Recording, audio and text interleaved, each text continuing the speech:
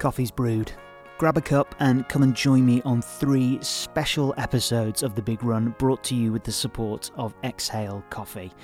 I'm going to be sharing a cup of the good stuff post-run with athletes from different spheres of the running community.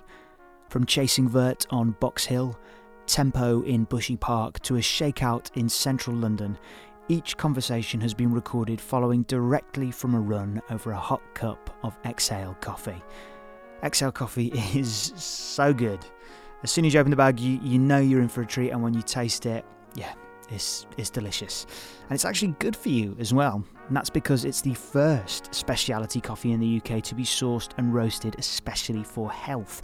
There have been tests done, and 1 cup of Exhale Coffee has the same antioxidant power as 12 punnets of blueberries, 55 oranges, or 1.2 kilograms of kale.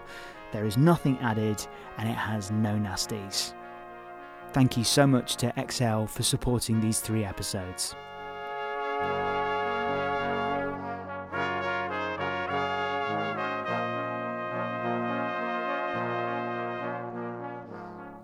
Today's guest is Holly Rush.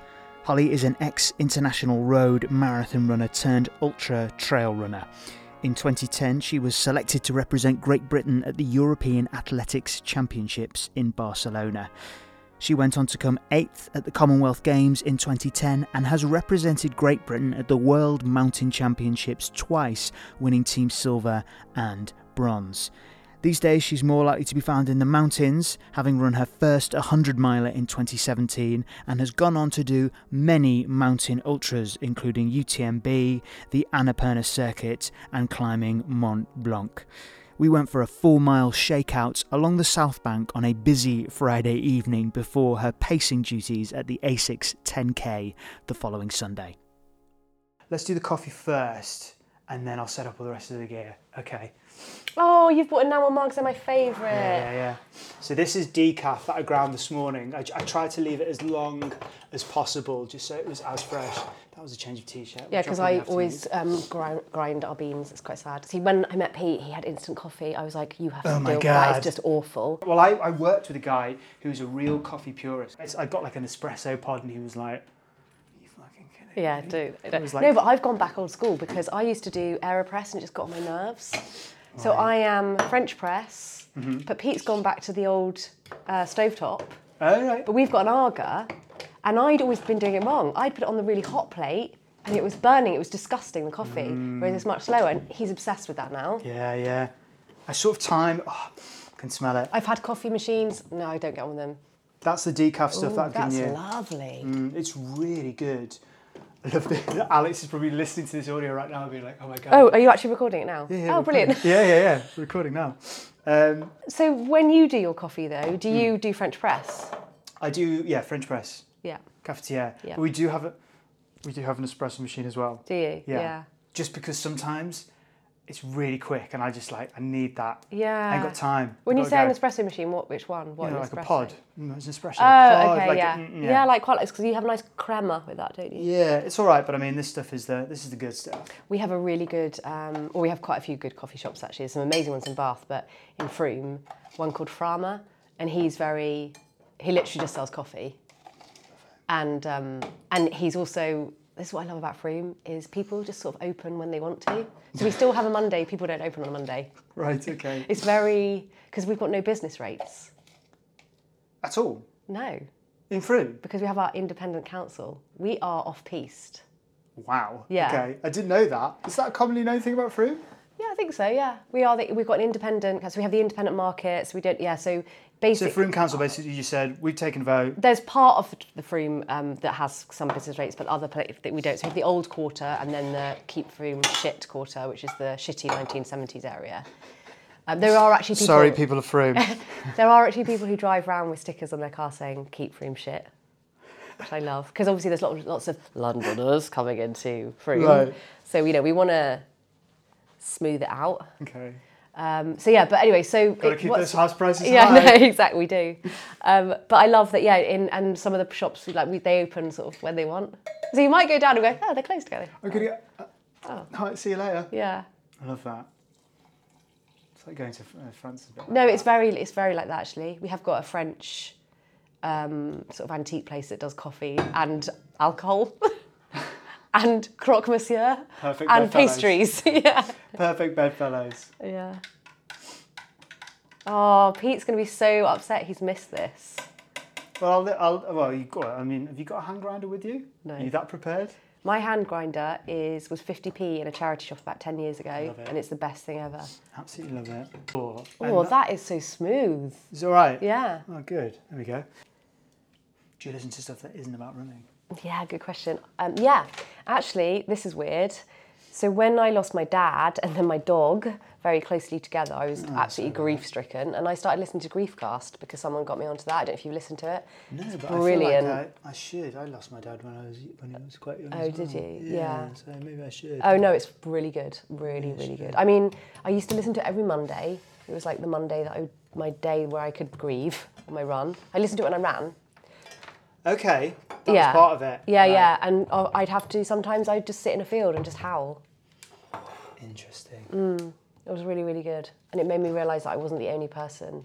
That's what kickstarted my fitness thing. So I've been on and off for years, but my dad died probably like 12 years ago now, and that's what solidified it for me. Definitely, because it was freak. Literally, just something went in his heart. Really? Yeah. Oh wow. Yeah, didn't drink, didn't smoke. Really healthy. Oh, see, my dad was the complete opposite. Right. He did everything in his world to kill himself. Right. But it took him a long time, and I Okay. had to nurse him, which Okay. was horrible. And my relationship with him was very, very difficult. So there's lots of things. So him dying was not really him dying was not. It's been since that's been the hardest thing for me, because lots of things have come out that I obviously were trying to. I don't know. There's so many things intertwined with it, but the thing for me was obviously nursing him with cancer and just seeing him die. Like, he had esophageal cancer, which is awful. Right. It's very slow and just horrible, and yeah, it was just so exhausting. I bet. But Griefcast is a brilliant podcast, really good. So she interviews mainly, we start off as comedians. Okay. And then she interviews all sorts of people. But it's really, really good. Really worth listening to. But yeah, mainly running. Oh, maybe the odd, murder one. I love a murder. Oh, okay, like true crime kind of thing. True crime, that's it. Yeah. Is that good? Is it recording? Yeah, we're recording. Okay, so we can take these off now. You can hand that back to me. Thank you very much. And then we switched over mics. So we've just got done with I think it was a shakeout run, isn't it? Because you're racing on Sunday, right? I am racing on Sunday, yes. We just did a 4-miler, didn't we? And now although it has been an incredibly hot week, we've just finished a lovely cup of Exhale coffee. It feels slightly bad having a hot drink on a hot day, although. And on a Friday? Yeah, sorry. I'm teetotal, I don't drink, sorry. Oh, do you not? No. Oh, wow. That's a whole other thing I've learned about you. Mm-hmm. Yeah, Okay, that's a whole other story. That is a whole other podcast. But this is your episode. It's not mine. Although we have been talking a little bit about me, but it does feel like it feels bad drinking hot drinks on a hot day. Although I feel like maybe it was like a PE teacher or something. No, there is. You're supposed to have a hot drink is supposed to cool you down. What's the logic, Betty? I don't get that. I think it's utter garbage. Was there any science behind that? No, but I don't know. I mean, I'm not a science teacher, obviously, but if I eat... Oh, right, okay, cancel the interview. Okay, that's it. No, I thought you were. That was what the podcast was about. If you eat a hot dinner, I get really hot. So therefore, why would a hot drink be any different? No, I feel like it's like an old, I'm not going to say old wives, urban myth, I think, that's been passed down. So shakeout run, race on Sunday, although you're not racing, you're pacing on Sunday. Yeah, I mean, I say it's right. Yeah, I'm pacing. Although anyone that knows, because I have actually been doing quite a bit of pacing over the last couple of years. Well, obviously not the last 18 months, but for people. And anyone that's had me as a pacer will be probably rolling their eyes when they listen to this, because I can be a bit bad as a pacer. I have been known to just go off halfway. It's terrible, isn't it? What, to leave people behind? Yeah. Oh no, only if they're not on pace, because I don't want to waste my run. Isn't that awful? I'm really sorry. But but if it's like a proper pacing job, obviously I wouldn't do that. But I have paced a few friends, and I've just sort of gone, I'm sorry. do you know what? Do you mind if I just push on for the last 10k? You're blowing up. I've got to leave you behind. No. So the guy that I'm pacing, a friend of mine, I did that in Paris Marathon. I just went for it the last 10k. which was fun. Just left him behind. Yeah. Well, I think that's someone knocking on the door there. No, I don't think it is. Was it not? No, they'll just push on through. So we're recording this in the Park Plaza Hotel, just overlooking Westminster Bridge. That's where the race starts, right? Yeah, it's just over there, which is great. It's good. And you were telling me before there's going to be 13,000? 13,000 people have entered. I don't really know how many people will actually run it. Obviously, it'll probably be a lot less because of the whole COVID travel stuff, because a lot of them have been actually overseas runners probably. So, yeah, I think it will be a lot less. Are you excited about races coming back? I am. I've actually been really lucky and I've raced quite a bit already this year. So I've loved it. It's a whole different way of racing, obviously. I did a half marathon the weekend and you sort of queue up to do it and then I sort of walked around the corner and you sort of jog through the start, and that was weird because when you're on a start line you've got your watch, you're like 3, 2, 1, go. This wasn't like that, so it was almost a bit weird and it's quite hard to actually race, so that was it's my second road race I've done this year. I did a marathon which was similar. You just sort of walked up to a cone and they said go, like individually. Where's the romance? I know, it's like a time trial, and then the other stuff I've done is trail stuff, which has been different. They've actually been mass starts. Really? Yeah. Oh, that's interesting. What were the ones that you did that were mass starts? So the Ham and Lime one that I just did. And that was then the 100k. 100k, right? And then I've done a couple of ones in the Brecon Beacon. So in Wales, they were allowed a mass start. And then the other one was a staggered start, but it was very much sort of like come forward, off you go, next lot, come forward. But with the trail stuff, it's just seems a bit... You don't tend to go off ridiculously hard, especially if you're like doing 100k. Easy. You just set off, unless you're crazy, which some people are. But racing does look very different at the moment, and it works for some people and it doesn't work for others. So I think there's some really good things about it. If you're right at the front and you start in the first wave, it's quite a hard race because you basically just run on your own, time trial. Whereas if you start further back, you can work your way through, which is great. Or if you want to just stay at the back and be with lots of people, it's ideal for that. So I think actually it's for trail stuff, I love it. So with races then, because obviously I know you're pacing, but like this is a shakeout run, like, and to sort of lean on your huge, enormous volume of knowledge and skill. Like, how important are the shakeout runs when it comes to getting ready for a race? That week, I think in particular, I think is quite interesting. That week before a race or the days before, like, so how do you plan your shakeout runs if you're racing? Is it 2 days before? Is it 1 day before? Like, how do you factor it into your training? I mean, it's changed over the years. Obviously, when I was competitive road marathon runner, and I sort of changed that in 2013 when I did my first sort of ultra, and I moved into that. So I have changed it a little bit, but basically the way that I do it, and I think most people should really, in terms of tapering rather than shakeout runs, but tapering, is I just reduce the volume of everything, but I keep the intensity the same. And so that basically means if I run 5 days a week, I'll probably still run 5 days a week in that week before. And I just reduce the volume of that run, and I reduce the volume of the session. So I'll still do a session on the Tuesday. So if I was doing a marathon on Sunday, I'll still do a short session on the Tuesday, and I'll still do strides later on in the week. What I tend to do is, so for a marathon, I would take Friday off, and then the day before I always run. And that is a shakeout run, and I'll do some strides as well, just to, loosen everything up, and then race on the Sunday. I did something a little bit different this time with the ultra that I did 3 weeks ago. I did actually quite a reasonably long run midweek, and then I took quite a few days off. I took 2 days off, and then I did an easy run before I ran. I took 2 days off before the event, that's it. So the race was on a Saturday, and Wednesday I went out and I ran for about 1 hour and 40. Was that part of your plan? Like, so you work with Alan. I worked with Alan Story, and it was Alan's plan actually. But actually, quite often Alan will say something, and I'll be like, "Do you know what? That's exactly what I was going to do." It is. I'm not just saying that. So he was like, Alan Story, as anyone may or may not know, is probably one of our best. I think he's one of our best endurance coaches we've ever had. I mean, he's coached some amazing big names. Mo was one of them. He coaches Tomos in Japan right now. Lily Partridge and various other people, and many people over the years, medalists. So he's he's an incredible guy. But his coaching, the way he coaches is very different to each of us and quite experimental, and I feel it's experimental. He knows exactly what he's doing. But so he's done London. He was an ultra runner, and he did the London to Brighton race quite a bit. And he was like, yeah, just go and do. And I know now. I understand why he was doing it. It was just to basically burn off, use all my glycogen, and then the next few days just not do anything. So when it is sort of like, when it feels like he's sort of chiming with you, there's like a level of intuition between the two of you. How is that cultivated, do you think? Is that just him? Do you think he's studying the data like when you're not there? Or do you think that's just intuitive? That's just his experience? No, I think it's intuitive. I think it's years and years and years and years of coaching. He's so clever like that. He has his big black file that he walks around with writes things down. It's all like with a pen on paper. But no, I think it's also, I've been working with Alan for 8 years now. God, I can't believe it's 8 years.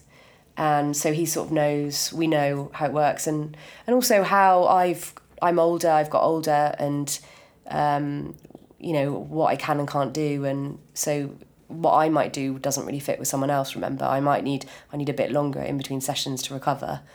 I'm not doing anywhere near the amount of volume that I used to do, and we talked about that in the run. But I still keep the intensity. I'm not running as fast as I used to, but the intensity is still the same effort level as I used to when I was running marathons. Well, let's go back to that then. So where was your entry point to the marathon? When did the distance first come on your radar? When did you first start taking it seriously, I suppose? When I first started taking it seriously was probably about my late 20s, when I moved back to Bath for a job, and then I was training just myself for London Marathon. I'd wanted to run, I think I'd run loads of marathons around 3:06, 3:10 or something. Again, just running. I didn't really do any speed work or anything. And then I decided, I really, really thought I'd see if I can get under 3 hours. So I printed off a plan from Runner's World. And I followed that quite loosely, but I started doing a bit of speed work on a treadmill. Really? Yeah, because I was a gym manager. Oh, okay. So that's really the only place I could sort of do it. And I was a member of a club, but I didn't train with them. It was Bath AC. Right. And so I went and I did Berlin, and I ran 2:59, and I was over the moon. I thought, well, that's it. I've done it. That's what I need to do. Completed it. Yeah. But just before that, I'd met a coach. Someone said, maybe you should go and speak to someone at the club, at the university. And then I met a coach there, and he said, okay, yeah, I think you can run faster, just from the stuff I'd done. I told him I'd done. And he said, let's start coaching for London, because I got a place for London. So I did Berlin in September, and then I started training with him in January. So what was that journey then from doing the 2:59, being like, okay, I've completed that, and then going on and competing at like an international level, like for Team GB and stuff like that? I never ever thought that was ever something I was ever going to do or wanted to do, because I just didn't see that as something I was capable of doing. And it wasn't, so I started training in January, and then I went to London Marathon and I ran 2:48. So that was, like 11 minutes quicker within a couple of months, purely from doing speed work. That focus of concentrating on that. Yeah. And I was like, oh, okay. So, and then I just continued in that vein, and it was just, building up consistency, building up my training, building up the volume of miles I was running. It's not magic. It's just, increasing. And then, so every marathon I did, I'd knock 2 minutes off, 2 minutes off, 2 minutes off. And then I got selected to like it was a GB event, it was called the Standard Chartered Marathon Series, where there was marathons all over. I think there was 5 around the world, and I got selected for GB to go to do that, which was amazing. And that gives you the belief, doesn't it? It gives you the belief that someone believes in you as well, and you're going to do more. And then I went on to. I went to the trials, London 2010 with the trials for the European Championships and the Commonwealth Games, and I knew I'd got the qualifying time, but I also had to become in the top 6, which was massively stressful because there were some really good girls running. And it was a great race, watching the person next to you. We were in a pack, watching, counting how many were dropping off, where I was still at. And and then I came in and I got selected, and that was amazing, amazing, yeah.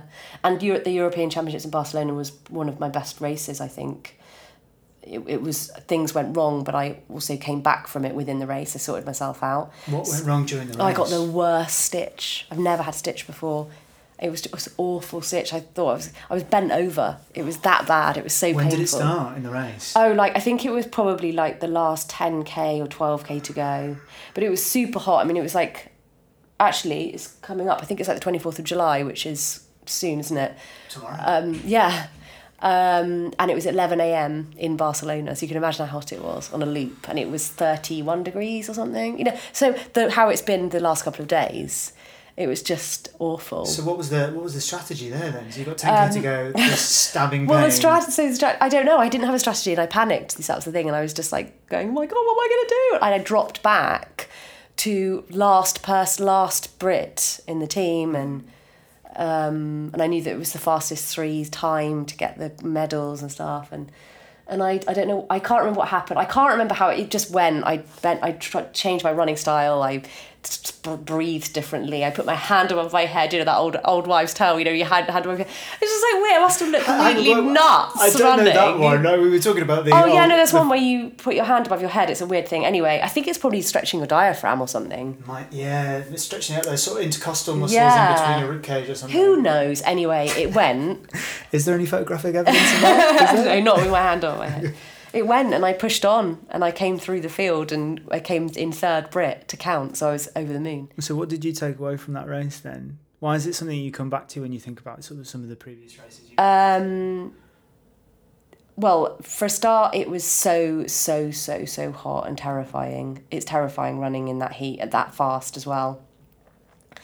Had you done any work in the heat prior to that? Yeah, so a lot of the girls went to altitude, and I didn't. I went to Mallorca for 2 weeks and trained in the middle of the day. And I think that really, really, really helped me. So I did that. I just practiced, and I was in really good shape before that. So I think I was, it was just bad luck. I mean, I wonder what would happen if I hadn't had the stitch. I don't know. I haven't actually even thought about that. But I took away from it that I was really pleased with myself that I held it together after my little mini panic, and then got through it and finished it. And then from there, because of that performance, I got selected to go to the Commonwealth Games, which was later in the year in Delhi, which was equally as hot. Out of the frying pan, literally into the fire. What was that experience like in Delhi? That wasn't very much fun, because I have to say that year had been quite hard work, because I'd already done the trials. Then I'd gone to London, which was only... I'd gone to the Europeans, which was only, 3 months later. And then 3 months later I had to go to Delhi, so I had to keep recovering, putting myself together. The holding camp was in Doha, which is just like living in an oven, which I didn't get on with. And also Delhi was quite an interesting games, because it was there was a lockdown. It's a little bit like... the Olympics now, so we had no spectators on the course because of the security risk. So in fact, to be brutally honest, it wasn't the best trip. It was great to go and represent your country, and obviously, and also be in when you go to the Commonwealth Games, it's they say it's like the stepping stone to the Olympics, as in it helps you because it's a multi-sport games, as opposed to the Europeans or the Worlds, which is just athletics. So it was great to be in a village with people from other sports. So that was quite cool. But in fact, the race was really, really horrible. Not enjoyable. No. I mean, what does that do, physically, that toll of, going from Barcelona into that competition? What's the physical toll on your body like? I don't know how... I didn't run very well at the Commonwealth Games, and... Well, none of us did, actually. I think we all felt just flat and tired and full of lentils and stuff from being in Doha and just eating them. It just wasn't the best build-up. And that was reflective in our performances, I think. So, it was. I was glad to get home, to be honest, because I'd been away for quite a few weeks. It's interesting. You said when you were talking about Barcelona, then you said I wonder what would have happened if I didn't get a stitch. Yeah. Do you go back to races sometimes? Do they pop in your head and think, I wonder what had happened if I'd maybe done that extra session, or if I hadn't done that, or maybe I'd done a bit of this? No, honestly, I don't reflect, actually. I'll reflect straight afterwards, but then afterwards I just move on. There are certain races that have scarred me, actually physically, the last race. But like UTMB, I know I talk about that a lot on podcasts, but UTMB, it took me a long time to get over that mentally and physically. Why in particular? It was just so hard. I'd fractured my foot like 4 weeks before, so I had no business doing that race. And then I don't know what happened, but something happened very early on. I'll always get nausea in ultras. It's just what happens to me, unfortunately, and a lot of ultra runners do. But for some reason, only 20 miles into a 100-mile race, or more than 100 miles, I just started ejecting everything out of every hole. And I continued to do that all the way around. But for some reason, I was able to continue. I had to lie down a lot in the checkpoints and take some meds and stuff. But I got it done. Were they giving you like drips or something? No, they had to give me anti-sickness medication because I was just to keep vomiting stuff down. so much. Yeah. It was. I don't know how. I don't know. Honestly, I can't describe how awful I felt at, what would it have been, 100k? I just imagine having flu, like really bad flu, and you've been sick as well, and then someone tells you that you've got to run like another 50k in the mountains at altitude. You were just like, I can't even walk to the toilet to vomit. That's how awful I felt. But I don't know how, it was so much mental stuff, because all I kept thinking was, if I'm honest, there's my friend Alan behind and he's going to come past me. And also there's so many people around me who are in the same situation as me. My foot's okay. It's not actually giving me any pain. That was the irony of it. I've not broken it and nothing's fallen off yet. It's just I can't keep anything down. I've just got to try and get stuff in me, and I've got to just get it done. And where do you think that resolve comes from for you? Like, just you talk about Barcelona and then that. I mean, Yeah. Which sounds like horrendous. Is there something that like you could trace back to where that mental strength comes from? Do you think something in your childhood, in your upbringing? Like, is there something? No, I don't know. It's weird. It's funny that I guess I can take little bits from my parents. Like my dad was a gamekeeper. I was brought up on a farm, and I just had to get on and do things. Like I had to work and look after the animals and do jobs, but I was never sporty. My mum's always been my biggest sort of role model, really, because my parents split up when I was quite young, and so my mum looked after me as a single parent, and has always been hard as nails, really. So she'd never, even when I do well, she'd be like, oh, that's good, but never makes a big scene about anything. And yeah, she's, how do I say this without, she helps me, but she makes me work. I've got to stand on my own 2 feet and stuff. So maybe, I don't know whether that bloody mindedness is, I don't know. She wasn't, like, the praise wasn't readily available. No, like she'll say stuff now, it's really funny. So Pete will say when he first got together, he said to my mum, oh my God, you must be just so amazing, proud because of what Holly's done and stuff. And Mum too, oh yes, anyway, what, have you seen The Garden? She says, does stuff like that. She's just sort of like, but I know that she is proud, but she would never, at Barcelona she was massively proud, I could see that, but she would never overindulge me with that sort of stuff. Whereas like Pete's mum thinks the sun shines out of his arse. It's so funny. Pete, I hope when you listen to this, or if you listen to this. But my mum's very much, yeah, it's good. It's interesting. And my dad was definitely like that. My dad never, ever praised me. Because I feel like, I don't know, this is not my podcast, but I feel like mine was slightly the opposite, particularly for my mum, that it was probably too readily available. Yeah. And perhaps, because it's always a question I ask people about mental strength and fortitude and where they think that comes from, or what systems they have in place in order to have the mental fortitude which they have, which you clearly had in UTMB. And perhaps because it was so readily available for me, again, I'm not a psychoanalyst, perhaps I don't have that fortitude because I've always had that comfort readily available from the sort of from the maternal figure, maybe. It is interesting because I guess you would. It's like if you have people that say, actually no, it's okay, you can stop now if you want. You don't have to do it. That's what I sometimes get in the sessions. See, I never had that. Yeah. But equally though, I was never pushed. That's what was great about my mum and my stepdad, who brought me up sort of the second half of my life. They never. It was always like, you just do whatever makes you happy. We were never pushed as the family. Right. which was good as well. But then we were never massively helped.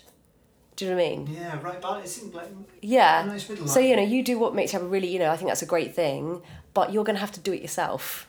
I'm not really one of those sort of people that likes to go, I'm an alcoholic because my dad was an alcoholic or something. I'm not an alcoholic, by the way. It's because of this, because I feel like I definitely, I went my own way because I was a single child for quite a long time. So I did a lot of stuff on my own. I was a real loner. I wasn't a loner. I did a lot of stuff on my own because I was on my own. I would literally, the farm I was brought up on was in the middle of nowhere, which I loved. And I loved animals, still love animals. So they were my friends. I mean, I didn't realise this. Like my mum said to me the other day that when I used to go to friends' houses, which wasn't very often after school or something for the weekend, I used to ask to use their phone and I would ring my mum and say, can you come and pick me up because I want to go home? Because I just didn't want to be with people. That's so interesting. I used to be scared of birthday parties when I was a kid because I used to enjoy my own company. Yeah. It's similar, but I'm the youngest of three. Okay. But there's quite a big gap though. So there's I think there was, God, my math is terrible. There's about 8 years between me and my brother, and then about 5 years between me and my sister. But yeah, it's probably because you were on your own for quite a bit then. Quite substantial time. My dad worked away a lot as well. And I think, I used to be terrified of birthday parties. It was like social, stimulus, too much. Yeah. Too much. Yeah. For my own company. Yeah, so I guess, I don't know. But then I guess I really like being with people sometimes, and then I just really like just being just me and Pete, or just with the dog, that's it. Mm. I was fine with lockdown, especially lockdown 1. Totally fine with it. And when in terms of people then, because obviously one of the things that you do is you work with ASICS and you're part of, or you kind of oversee the front runner community. Like, what's that like being amongst that community of runners from all different walks of life, from all different manners of abilities and skill? Like, do you enjoy being around that community? I'm so looking forward to seeing everyone, because we haven't seen each other for quite a long time. We'd normally have a couple of meetups a year, and obviously we've not been able to do that. Yeah. So I'm really excited to see everyone. Tomorrow I saw some of them. We were in the Peak District the other week, so we saw some of them then. But the beginning, I have to say, I was a bit, because the first time I got involved is I had to go to the international meet, which is very different, where there's 700 front runners in total, roughly. And we all met you have this international meet where it could be in Paris, this was in Germany, and it was all these mainly young crazy kids all together, and I was 40 then, and I just thought, oh my God, I can't do this is just awful. It was all like quite happy clappy and everyone was genuinely, and I thought, are these people really this keen? Turns out they are. So I was a bit, I wasn't quite sure, but then the UK team are quite different. Like teams from all over the Europe and the world, they're all quite different. But we all have the same values, and we love what we do. But the UK team, I think, genuinely, we are very diverse, and they are genuinely a really good bunch of people. And I would say they're like my extended family in that respect. Really look out for each other, and I do enjoy it. I wouldn't want to be with them all the time. Good Lord, sorry if you're listening, because they're all slightly mad.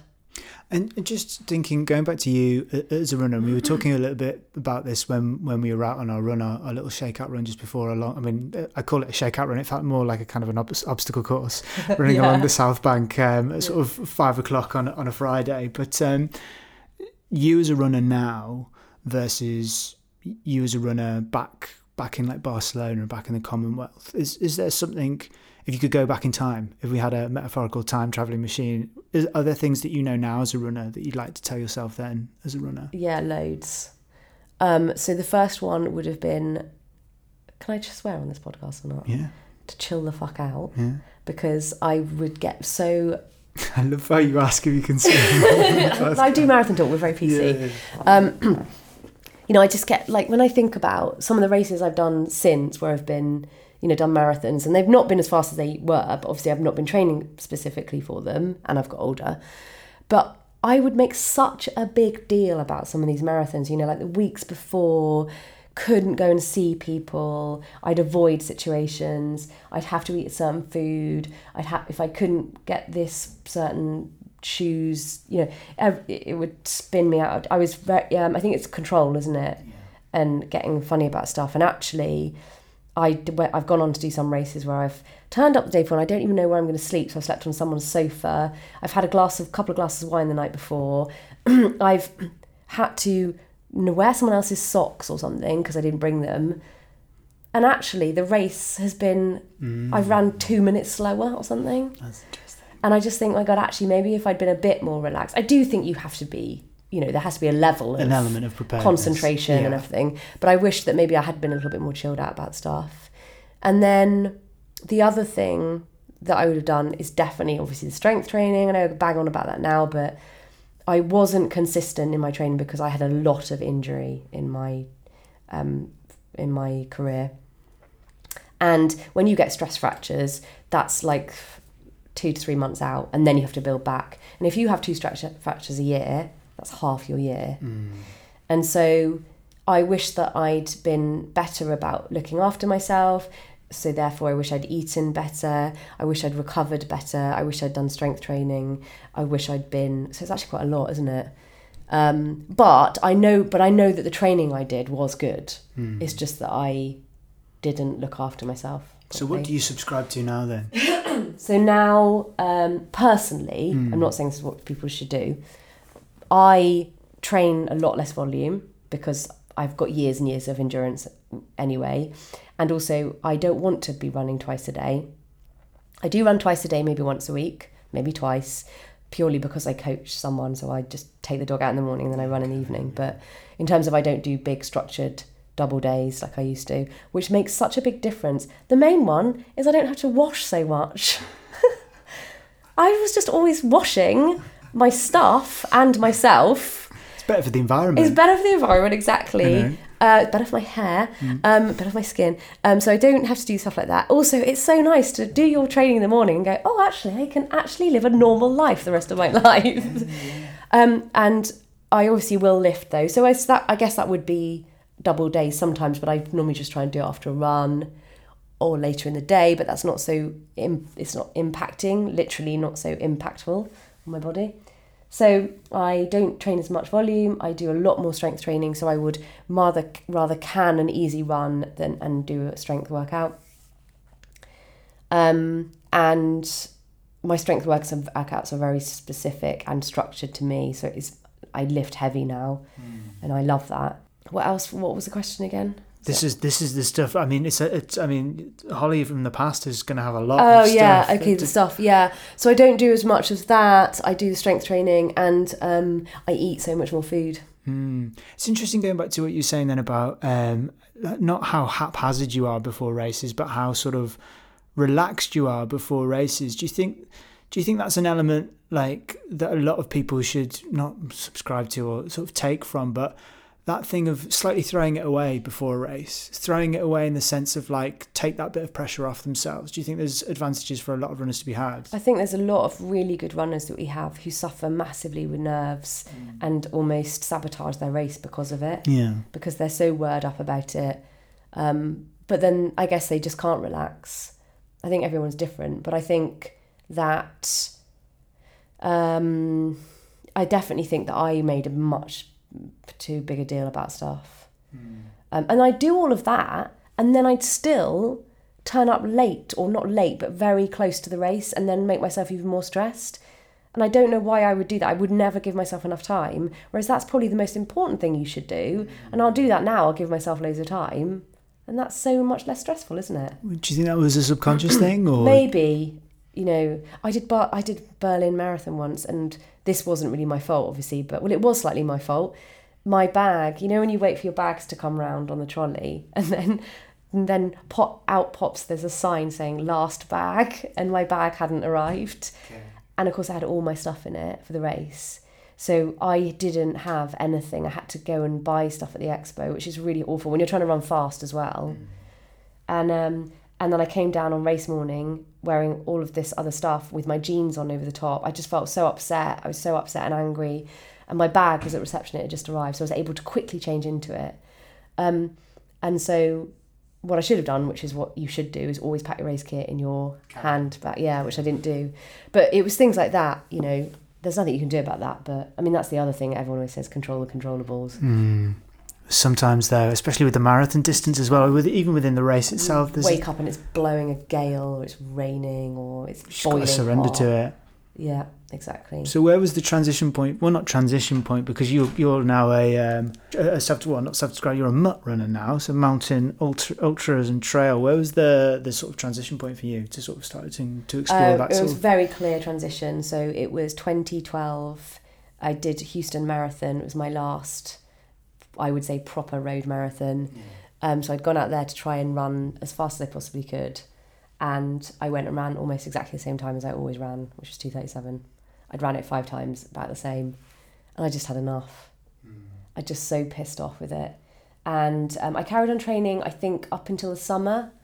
And then I just decided, I just kept, the same sessions. And I was just so bored of it. I didn't want to be on the track. I just hated it. In fact, it was the night I just stopped on the track on the other side, took my shoes off and walked across. And I just said, I just need a bit of a break. Halfway through the session? Yeah, I just need a break. I just can't. It's the same thing over and over and over again, and I'm not getting any better. And I'd always wanted to go to Nepal, and I found a multi-day race because I thought, well, it's not an ultra, but it's a multi-day. It can't be that bad. I hated off-road running, so let's go to Nepal, to the highest mountains in the world, on the most technical terrain. And I booked it, and I went. And the first couple of days, I hated it. I thought, what have I done? This is horrendous. And then as time went on, obviously I fell in love with the place, I fell in love with the distance, I fell in love with the culture. And after that, I talked to people on this event who'd never done road running, who thought I was nuts. And they told me about a race called Comrades. And then little known race. Yeah, I didn't know anything about it. And I did some research, and then I entered it in the next year, 2013. So I went out and that was my first ultra. How was that? Baptism of fire? Yeah, it was, oh my God, it was, I mean, anyone that's done Comrades. And also it was Marathon Talk that I'd listened to because Tom and Martin had done it the year before. Right. And I'd heard their audio of it. And it's incredible, like with the cockerel crowing and playing Shosallosa. It's just amazing. And it's just like that when you go out there. It's just phenomenal. In Comrades in South Africa is like London Marathon, I guess, in the UK, or New York Marathon. So everyone's like, have you done Comrades? And it was amazing race. The start. So I did Pietermaritzburg to Durban. No, Durban to Peter. I can't remember, the uphill anyway. Yeah. And it was just, the whole route was just lined with people. It was just incredible. But it was a baptism of fire because it was really hot. And it was like there was a wind, like a hot wind. And it felt like the hardest thing I'd ever done at the time. But actually I've done much harder things now. But it was super tough and I loved it. And I got a gold medal, which was the most amazing thing that I could imagine.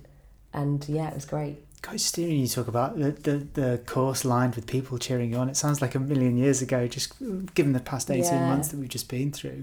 And obviously you've done UTMB as well. Are there any races out there that you still intrigued about? Still ones that you bucket list races? I really want to race it back in America on the trails because I've obviously raced on road.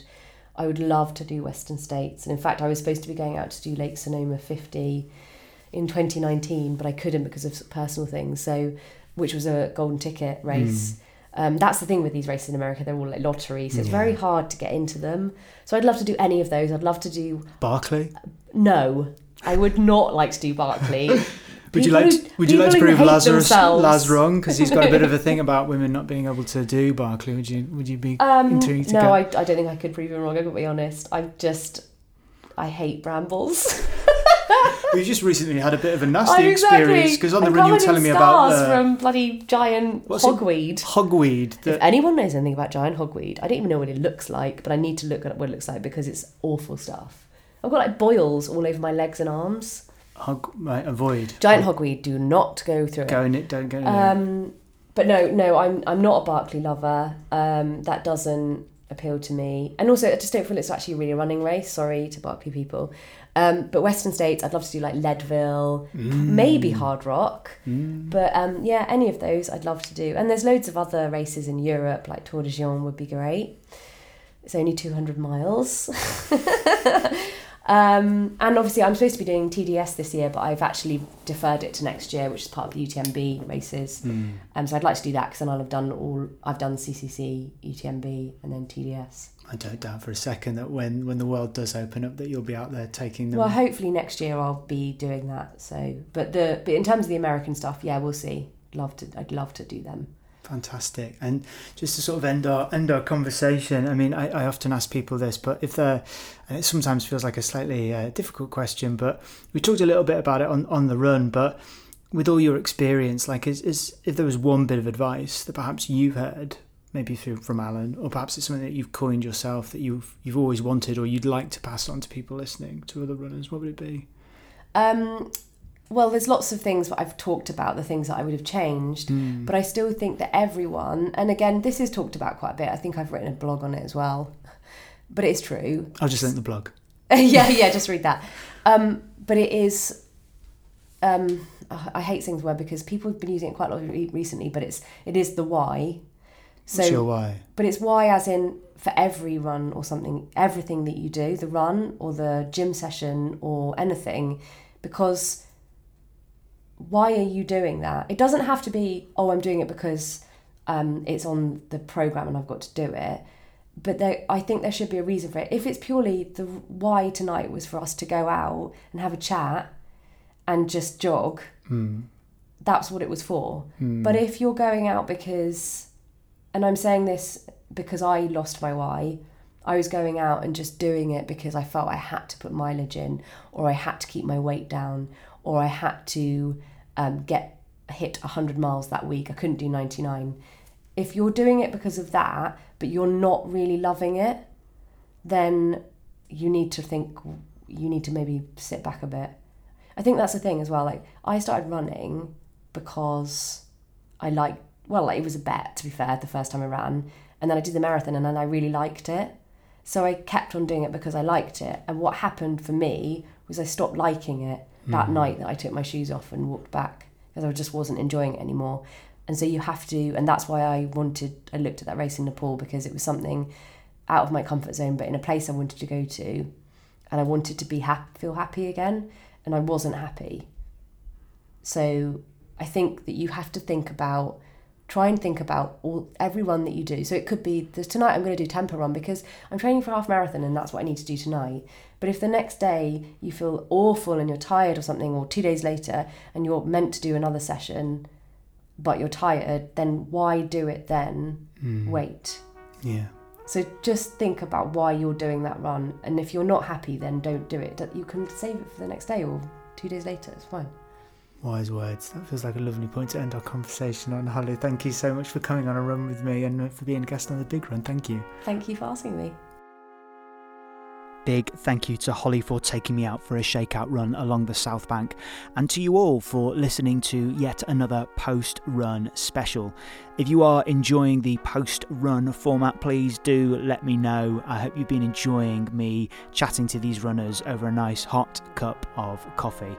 As always, thank you so much for listening, and I'll see you on the next one.